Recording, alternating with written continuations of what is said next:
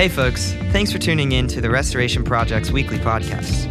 TRP is a church affiliated with the Cooperative Baptist Fellowship located in Salisbury, Maryland. Our current sermon series is a study on Paul's letter to the Galatians. Even though Paul was addressing theological controversies embedded within a first century Jewish context, we believe that there are some very important modern day applications. Perhaps the most notable is the sufficiency of faith in Jesus for salvation and the unity we find in him. Paul writes, "So in Christ Jesus you are all children of God through faith. For all of you who were baptized in Christ have clothed yourselves with Christ. There is neither Jew nor Gentile, neither slave nor free, nor is there male and female, for you are all one in Christ Jesus." Thanks for listening, and we hope you enjoy the episode. So this is week 2 of our sermon series in the book of Galatians. And if you were with us last week, you know that I was getting pretty excited about the content of this book. And in fact, this is quickly becoming a very interesting and exciting book for me, just in my own personal study. I don't know if you ever have this when you're like watching a movie or something and your stomach just starts to flitter because you are so enamored with how good this is and you can't wait to leave and go tell somebody. Or you're listening to a new album and it's like, this is awesome. And you just like are getting anxious because of how good it actually is. Is that just me being really weird, or do you guys understand what's going on? That was me all week as I was reading commentaries. I'm reading like nerdy stuff on Paul's letter to the Galatian church. And just like my stomach is all flittering and I'm like reading these passages thinking, oh my gosh, I've got to post this online. I didn't, but that's just my first response was, oh my goodness, this is so good. This is so good. And I'm hopeful that you guys will catch some of my own excitement because for all intents and purposes, this is like exactly what we do here. We get our hands dirty and we try to get into the context of these letters to understand what's going on in their specific, in this text, first century Jewish context, so that we can understand what's going on and live it out in a practical way as a college student or as an employee or as a husband or a wife or what have you. We can live that in a way that demonstrates Jesus to people. The way that we framed this introduction last week, we read from Richard Hayes from his commentary, which, guys, that's like flutters going all over the place. This is good stuff. He says, as we read Paul's angry, passionate letter to the churches of Galatia, which I just can pause there for a second and note that we usually don't qualify scripture in this tone. We don't allow Paul to kind of have a chip on his shoulder as he's writing because this is holy scripture. This is the stuff that you wake up at 5 a.m. and you go sit at your coffee table and you open up God's word and you read it. And to describe it as a passionate and angry letter to the churches of Galatia, I think is helpful for us because Paul is dealing with some real stuff. But he continues, he says, as we're dealing with this letter, we find that we have entered an argument already underway. Galatians is not a general theological treatise, which means Paul is not just dealing with these general principles or theological truths that will hit people where they are for all time. No, in fact, it is an urgent pastoral letter written to a specific cluster of churches at a moment in crisis. Some people talk about when we look at Paul's letters, we are reading other people's mail. And in a very practical sense, that is exactly what we're doing. The problem is we're reading somebody's mail from 2,000 years ago. And for us to get back into that context and figure out what is exactly going on is going to be important as we go forward. So this is kind of like our framing motif where we're trying to figure out what Paul is writing in this urgent pastoral letter that's written to a specific cluster of churches. And in fact, what we unearthed last week was this is a letter with Paul responding to the impact of Jewish Christian missionaries working and teaching within the communities of Galatia at this time.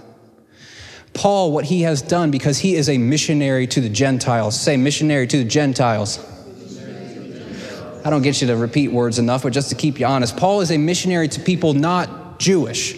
Paul has had this experience where he has met Jesus on the road to Damascus. He is going to Damascus to find Christians, to find followers of the way, which I think is such a cool way of phrasing it, to find them and to bring them back to Jerusalem. And on that trip, he meets Jesus, and Jesus says in this blinding light, Saul or Paul, why are you persecuting me? And this fundamentally changes Paul to the very core of his being, and he becomes a missionary to the Gentiles. This is his calling in life. This is what he is meant to do, to go to these non-Jewish people and tell them the good news of freedom and hope and forgiveness that is found in Jesus.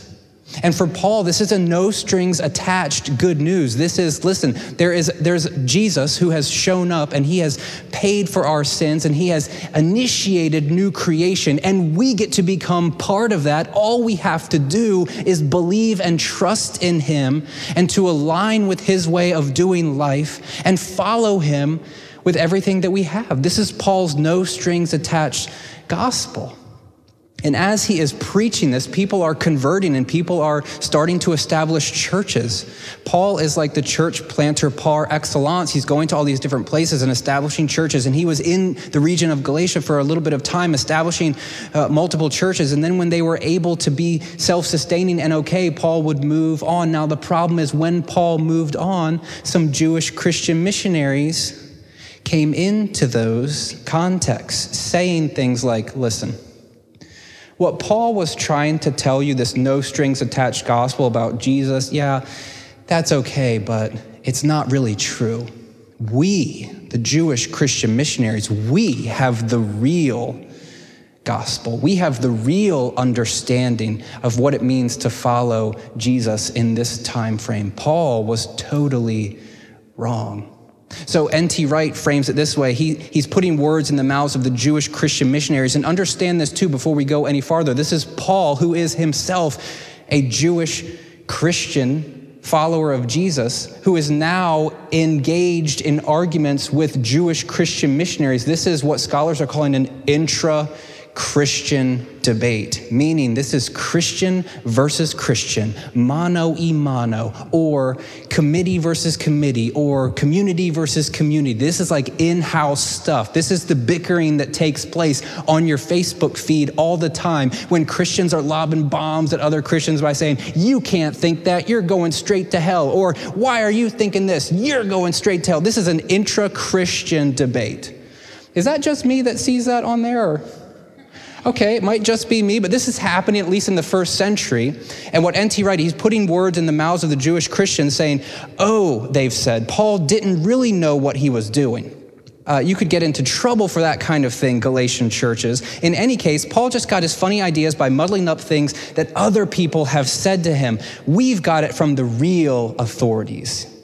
So the Jewish Christian missionaries, they come back to these churches and they begin to try to sow seeds of doubt that it's not just a no strings attached gospel. Another commentator, Richard Hayes, says, Paul was originally taught the gospel by the apostles in Jerusalem. And this is adding another layer to this whole discussion. This is the discussion that we'll talk about tonight. Paul was originally taught the gospel by the apostles in Jerusalem, the Jewish Christian missionaries said. But now he has deviated from the Jerusalem authorized version of the gospel by preaching a watered down gospel of merely human devising, a gospel that disregards the divinely given commandments of the law. You see, these Jewish Christian missionaries, when they came back over, they said, guys, you can't just follow Jesus. You have to get circumcised. You have to follow these Jewish laws. You have to obey Sabbath. You have to sit at the right tables, eating the right food with the right people. And if anybody invades that space, then you're out of the family. You can't just believe and trust in Jesus. That's crazy. You can believe and trust in Jesus, but you've also got to follow the law. And these Jewish Christian missionaries that go back to Paul's churches that he has established and built up and taught these people with his own blood, sweat, and tears, and has told them about the gospel and his experience of the risen Jesus, they say to these people, that's not how it goes. And Galatians is in effect Paul's letter to these people that says, oh yeah? You want to go? Let me tell you how it is, people. We looked at these verses last week, and just to refresh your memory, he says, Paul, an apostle. The first two words of his book, Paulos, apostolos. You've got to understand first, before we go any farther, I am called and I am sent to do this. I am an apostle, and I'm not sent from men or by a man, but I'm sent by Jesus Christ and God the Father who raised him from the dead. And I'm writing to the churches in Galatia, grace and peace to you, but I've got some stuff to say before we get all gracy and peacey to you, okay? Grace and peace to you from God our Father and Lord Jesus Christ, who gave himself for our sins to rescue us from the present evil age. And that's where we stopped last week because it's such a beautiful thing. When Paul is saying that Jesus has rescued us from this present evil age, what he is doing is fundamentally instructing people on how the world was working. You see, at this time, the Jewish eschatology of the moment was that we were in this age, or we were in this present evil age, but someday in the future, when the Messiah came, he would usher in the age to come. It was like a linear thought of this age and then that age, and the Jews at the time were living in this age. You with me? When Jesus showed up, though, he changed everything. Watch the graphic, here it comes. Bam! He's initiating a time where this age and the age to come are morphing into one. The death and resurrection of Jesus, it changes everything. And Paul is now the ambassador and the preacher of this gospel to people. It's not just we're waiting for the age to come, but these two things are becoming one here and now. It's an already not yet. It is a time of new creation where, side note, we actually get to participate in that. When we accept Jesus and when we follow Jesus, we become part of the new creation. We become an image of that for people to see, and we can invite them into that. The gospel that we have is not just a, hey, listen, you can't smoke, you can't cuss, you can't have sex, you can't do anything you might want to do. But good news, when you live an entire life of faithfulness, you get to go to heaven and not hell 60 years from now. That's not a good gospel. And what Paul is saying, the gospel is actually now when you align yourself with Jesus, you become part of the new creation and you get to give people an image of what that looks like here and now. So when you see brokenness and when you see suffering and when you see hurt and pain, you can step in and give people a different picture of Jesus leading people to wholeness. You give people a different image of folks that are sacrificing their time and their talents and perhaps going to some place like Houston that's in a mess right now because we believe that new creation is happening through the death and resurrection of Jesus, and we can't just sit and watch things take place. We have got to invest and involve ourselves in the midst of those opportunities. And this doesn't just happen as we go to Houston. This happens every single day as you are seeing people in the midst of their conversations feeling broken and feeling ostracized and feeling hurt, and we get to step in and say, I've got a story to tell you about new creation through Jesus and through his death and his resurrection. That's what this is about. I show that slide all the time, and it seems like the nerdiest stuff that you've ever heard, like Jewish eschatology back in the day. It was this age and the age to come, and Jesus has changed that. What it means is the ministry that we're able to do means something here and now. Woo. Woo. This is one of those statements that I read this week, and I was thinking, oh my gosh, I've got to tell somebody this. But if I just quoted this on Facebook, nobody's going to care. And maybe even as we sit here right now, maybe you're not going to care either. But just listen to how good this is. This is James Dunn saying the formulation where Paul's talking about Jesus rescuing us from this present evil age. It catches the ambiguity of the Christian situation nicely, he says. It's a purposed rescue operation in Jesus that has begun, but it's not yet completed because our lives still are framed by suffering and hurt and tragedy. Houston still goes underwater. The people that we have in our life still hurt us. We don't always get the job. We don't always get into the grad school program. We don't always have the money that we need, maybe even to provide for our family. And we live in the midst of that tension as people who are part of the new creation, a purposed rescue mission of Jesus that's begun, but it's not yet completed. We are living as still within the present evil age because we still have our own temptations and our own drawings and our own inclinations towards sin, but we are no longer identified with it or ultimately dependent on it. That is beautiful. What Jesus has done changes everything. Oh, this is a very long introduction to the sermon here. Paul continues, he says, I am astonished that you are so quickly deserting the one who called you to live in the grace of Christ, and you're turning to a different gospel. What Galatians is about is a controversy over what constitutes the real gospel. Paul is saying it's about Jesus, period. And the Jewish Christian missionaries are saying, no, it's Jesus plus circumcision, Jesus plus Sabbath, Jesus plus food laws and ideas of who's at the table. with you. So this is where Paul begins this new set of teaching today that's going to frame our time. I'm going to read from verses 10 through the end of the chapter. This is Galatians 1, and try to understand as we go into it all of this background. Paul is writing with a real chip on his shoulder to these people because they are now succumbing to a gospel that is undermining Paul's authority and undermining Paul's call to be a preacher to the Gentiles. They're taking his message and they're throwing it into the weeds. And this is what Paul says. Am I now trying to win approval of human beings or of God? Or am I trying to please people? If I were still trying to please people, I would not be a servant of Christ. I want you to know, brothers and sisters, that the gospel I preached is not of human origin. I did not receive it from any man, nor was I taught it. Rather, I received it by the revelation from Jesus Christ. For you have heard of my previous way of life in Judaism, how intensely I persecuted the church of God and tried to destroy it. I was advancing in Judaism beyond many of my own age among my people and was extremely zealous for the traditions of my father.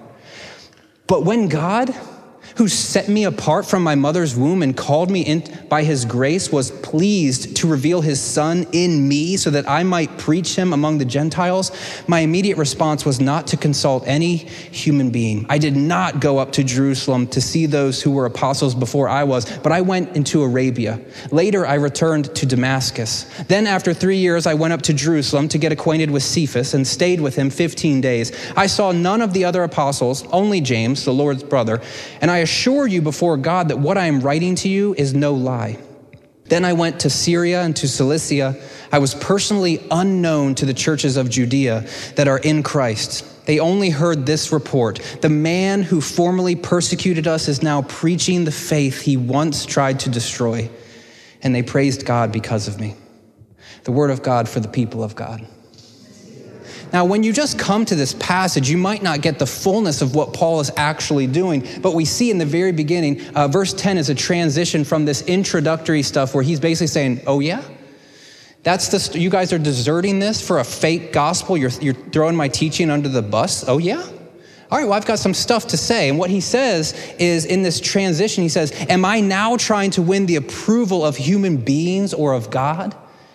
And most scholars would think that this is Paul interacting with the Jewish Christian missionaries rhetorically. This is something that they have said perhaps to the churches at Galatia, that Paul was just trying to please people. When Paul shows up and he says, it's just about Jesus and following him, and it's not about following the law, it's not about he's just trying to please people. And Paul, just imagine with a chip on his shoulder, says, oh yeah? In light of all of this, in light of me saying, I've been called by Jesus himself, not by a man or not by groups of men, but by Jesus to talk about this rescue mission that Jesus is on. And anybody who preaches to you a different gospel, let him be accursed, he says in verse 9. Am I just trying to win your approval with that? Am I just trying to please you with that? He says, if I were still trying to please people, I would not be a servant of Christ. One scholar says that it can be inferred that the Jewish Christian missionaries had tried to convince the Galatians that Paul had trimmed his gospel to the bare essentials in order to court their approval. I kind of think that this is like a double entendre here where the guy's saying that Paul is trying to trim his gospel when the whole thing is about circumcision. You know what I mean?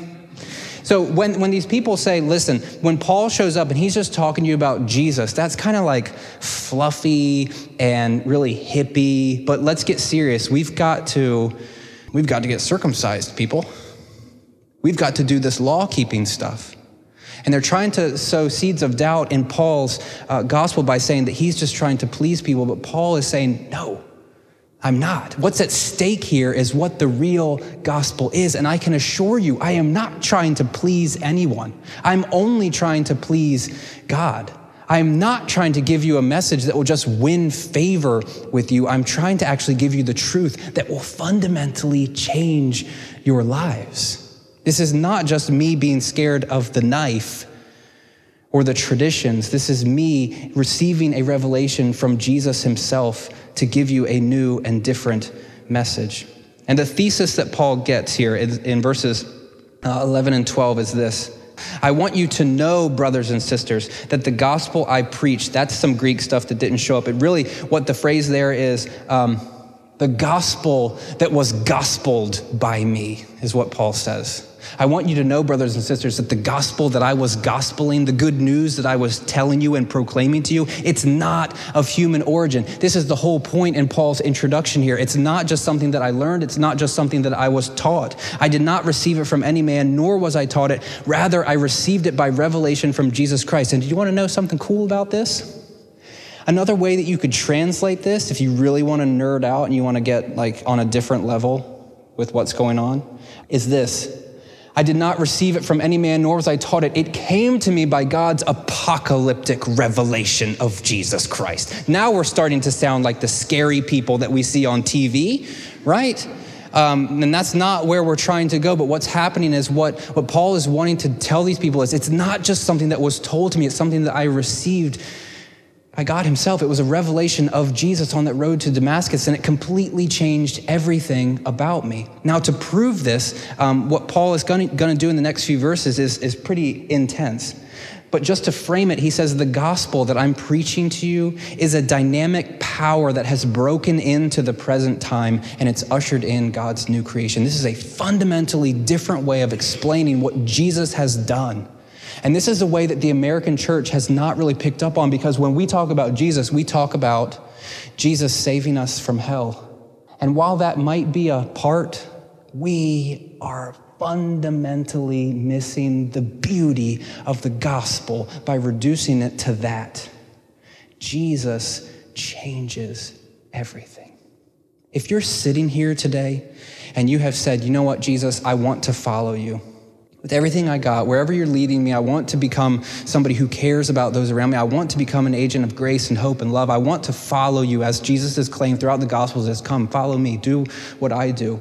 Go and do this for people around. If you're doing that, you are new creation. If that doesn't capture your heart and energize your soul, I'm not sure what will. The opportunities that are afforded us as people that understand that everything about this life is changed because of Jesus. Gosh, when we diminish that to heaven or hell, I think that we miss a huge part of what Jesus was actually doing. This is Paul's testimony. He's talking as one who has something to say about Judaism, right? These Jewish Christian missionaries are saying, we got to follow the law, we got to get circumcised, we got to do this, that, and the other thing. And Paul is saying, you guys know who I am. This is the testimony that I have. This is the story that I have. This is what I want to tell you. You know, and you've heard of my previous way of life in Judaism. This is only 2 times in the New Testament this word for Judaism is used, and Paul is using it as a contrast to other ways that people live. This is a cultural term. This is not just a law-keeping term, but this is something where he's saying, I used to be involved and invested in this frame of thinking, how intensely I persecuted the church of God and tried to destroy it. One scholar says that Paul is saying in his younger days, he had seen Judaism as a heritage to be maintained with wholehearted commitment and to be defended with vigor. And how he does that is frightening, but it makes sense within that system. He says, I was advancing in Judaism beyond many of my own age among my people and was extremely zealous for the traditions of my father. When he talks about being zealous, this is what is intoned in that phrase. It goes back to a guy named Phineas, who, when the Israelites were told not to intermarry, Phineas sees an Israelite man parading his Midianite lady around the camp, and he takes her into his tent. This is going to get intense, okay? They're going in the tent, and it's going to get intense. Thank you. Meredith calls this my short-sleeve dad shirt, and that was a very appropriate dad joke. It's good to lighten the mood before I tell you what happens next. They go into the tent to get a little, how you do? And Phineas says, not on my watch. And he gets a spear and he goes into the tent and he rams through the stomach of the man and the stomach of the woman, kills them. This is not a bedtime story for your children. We did not talk about this at VBS. It's kind of a crazy story, but why I'm bringing it up is because of this. The way that this story is told and cast, it says, the Lord said to Moses, Phinehas, son of Eleazar, the son of Aaron, the priest, has turned away my anger from the Israelites since he was zealous for my honor among them as I am. And I did not put an end to them in my zeal. This term here is I must protect. The only thing that's coming to my mind right now is I must protect this house, Under Armour. Sorry.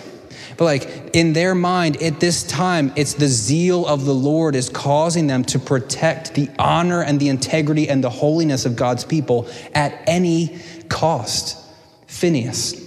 The story is told in Numbers 25. It's also retold in a book that's a part of the Apocrypha called Sirach, and also First Maccabees, which is a Jewish history. Elijah, in the same sort of framework, is one who challenges these the prophets of Baal, a foreign god, and he's like got this thing where he's in a contest with them to see who can ignite the altar. And all these prophets of Baal are like, they're cutting themselves and they're bleeding and they're getting super intense. And Elijah wins this competition.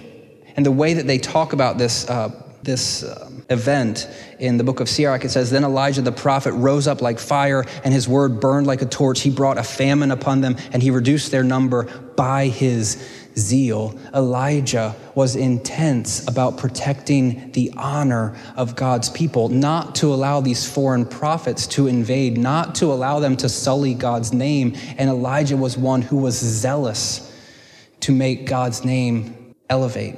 Mattathias in the intertestamental period, this is after the Old Testament but before the New Testament, he is one that is also consumed by zeal. There was a king who was telling Jewish people to go and put a sacrifice on the altar that kind of defied all of Jewish customs, and Mattathias saw a Jewish person doing this and he was zealous and he ended up going a bit nuts. It says, when Mattathias saw this action, he burned with zeal and his spirit was stirred up. He gave way to his righteous anger and he ran over and killed the man on the altar. Later it says he burned with zeal for the law, just like Phinehas did against Zimri in that story we read earlier in Numbers 25. And then finally we have Paul here, who is saying, I am zealous. Back in Philippians chapter 3, Paul is laying out all of his accomplishments, saying, listen, if anybody has reason to boast, I do. And one of the things that he says is, as for zeal, I persecuted the church. Listen, Jewish Christian missionaries, you're going to come in and you're going to say that Paul doesn't get it, that he's just trying to please people. Let me remind you of where I came from. Like, I was invested and involved in that way of thinking, but no longer, because the risen Jesus has spoken to me and called me out of it. This is not about people pleasing. This is not about just wanting to get away with the easy way. This is actually something that's completely different. He says, but when God, who set me apart from my mother's womb and called me by his grace, was pleased to reveal his son in me, that I might preach him among the Gentiles. God has a plan for Paul in the midst of all of this stuff, in the midst of his zealous outbursts, in the midst of his persecution of the church, in the midst of his failures. Paul, when he meets Jesus, is commissioned to go and to do something that's completely different than what he had imagined. And what he says is, my immediate response was not to go and to consult with any human being, because I didn't have to, because Jesus spoke to me in that moment directly, and I am doing what I'm doing because of a revelation that I have had through Jesus. He says, I didn't go to Jerusalem. I only talked to Peter and James for a little bit after 3 years of this call. The churches in Judea didn't even know me. Jewish Christian missionaries, and what you're saying to me is that I've got some fake gospel and I've distorted it from Jerusalem. I didn't even go there. I'm only working on what Jesus has told me himself. And this is it. This is the real gospel of grace and freedom. This is the real gospel of inclusion. These Gentiles, they don't have to become like us. They don't have to follow our laws in the way that we used to. Something new is happening. New creation has taken place because Jesus has completely turned the patterns of this world on top of its own head. This is the real gospel. It recognizes it's just Jesus. This is the real gospel, and Paul is saying in these verses, I received it independently. I didn't get it from Peter. I didn't get it from James. I didn't get it from the church in Jerusalem. I got it because Jesus showed up and revealed it to me. Now, one scholar says, and I understand that this set of text here, this is very contextual. We talked about we're reading other people's mail, and as you're sitting there, you think, this has absolutely nothing to do with me. Paul, he's great, whatever. I'm not questioning his authority. I'm not questioning the things that he says. Seems cool to me. I don't really care where he got it. It's in the Bible. It's got to be good. But what's happening here is when we're looking at Paul's gospel and the fact that he is writing, he keeps saying it's independent of Jerusalem. It's not dependent on Peter or James. That's a matter of little concern to most Christians, Scott McKnight says. But before we can talk about application, we have to ponder what lies behind the quest of Paul to demonstrate the independence of his gospel. And I hope at least glimpses of that are becoming clear to you. Paul is saying, everything fundamentally changed for me when I met Jesus. So what about us? And this is where we're going to tie it all up, and I don't want to have a lot of commentary. I really just want to give you some questions to ponder. What about us? When we read this section of text in Galatians, we could ask the question, or at least look at this thought, we too are the recipients of this good news. We too today are the recipients of Paul's no strings attached, just Jesus gospel. We are the recipients of that, and that should be something that's framing our lives. But when we think about where we are and how we live and what we do, is Jesus good enough for us? Or do we hedge our bets with all sorts of doctrinal beliefs, practices, all sorts of Christian-y or churchy things that we think are the ticket in, or are we just allowing Jesus to be enough? We are the recipients of this good news, but do we actually receive this good news? We too must examine our tendency to people please. As Paul is saying, he's addressing this fact where the Jewish Christian missionaries are saying, listen, he's just trying to, make his gospel more appealing to people by taking out the circumcision bit and the law-keeping bit. But now what's happening here for us as we think about this, I believe that it's asking us just for a moment to ponder our own people-pleasing. Our commitment to Jesus, does it waver when we're with certain folks? The way that we want to live, does it change and does it shift depending on who's at our table? Do our commitments look different depending on who we're surrounding ourselves with? Beyond that, are we just people that want everybody to like us so we don't want to be offensive or objectionable or what have you? Can we say what Paul is saying? Am I now trying to please people, or am I just trying to please God? Now, do not misunderstand me, because I think Christians do this and it's disgusting. Sometimes we feel like that gives us license to be jerks and to be objectionable and to be not tolerant and to be stupid online or in person or wherever. That is not what I'm saying one iota, okay? Just because you're trying to please God doesn't mean you can be a stupid person. Don't tweet that, but hopefully you get the point. We too must examine the truthfulness of our gospel. What is it that we're hanging our lives on? What is it that we are actually doing? And what is it that we believe about Jesus? And how does that impact and affect our lives? We too should be transformed by our gospel. It's not just something out there for someday when we die. It's right here. It's right now. We should be excited about new creation, and we should be the ambassadors of that in this world. We too should be prayerfully considering our calling. Paul, as the missionary to the Gentiles, as one who is giving his whole life away to something else that was completely not on his radar, being one who was in this system, he thought he had it figured out. According to zeal, it says he was persecuting the church until he met Jesus. I don't think many of us have to move that far away from the past, perhaps, but has Jesus completely grabbed us and transformed us so that we no longer look like the person we once were and want to move into a different direction where we are captivated by the heart of Jesus. I'm hopeful that as we think through this gospel that Paul is preaching, and we spend time thinking about it.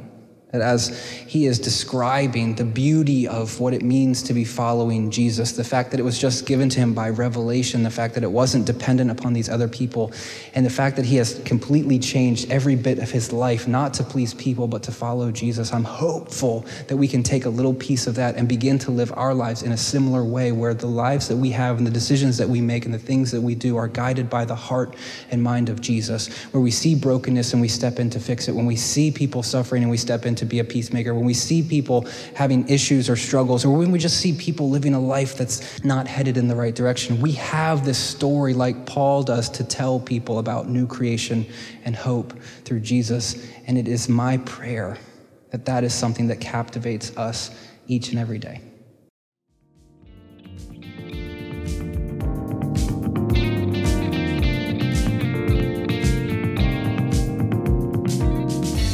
Thanks again for listening. We invite you to join us in Salisbury for one of our weekly services on Sunday evenings at 5:30 p.m. Whatever your story, there's room for you here. Again, if you'd like more information, please visit our website at restoresby.org. See you next week.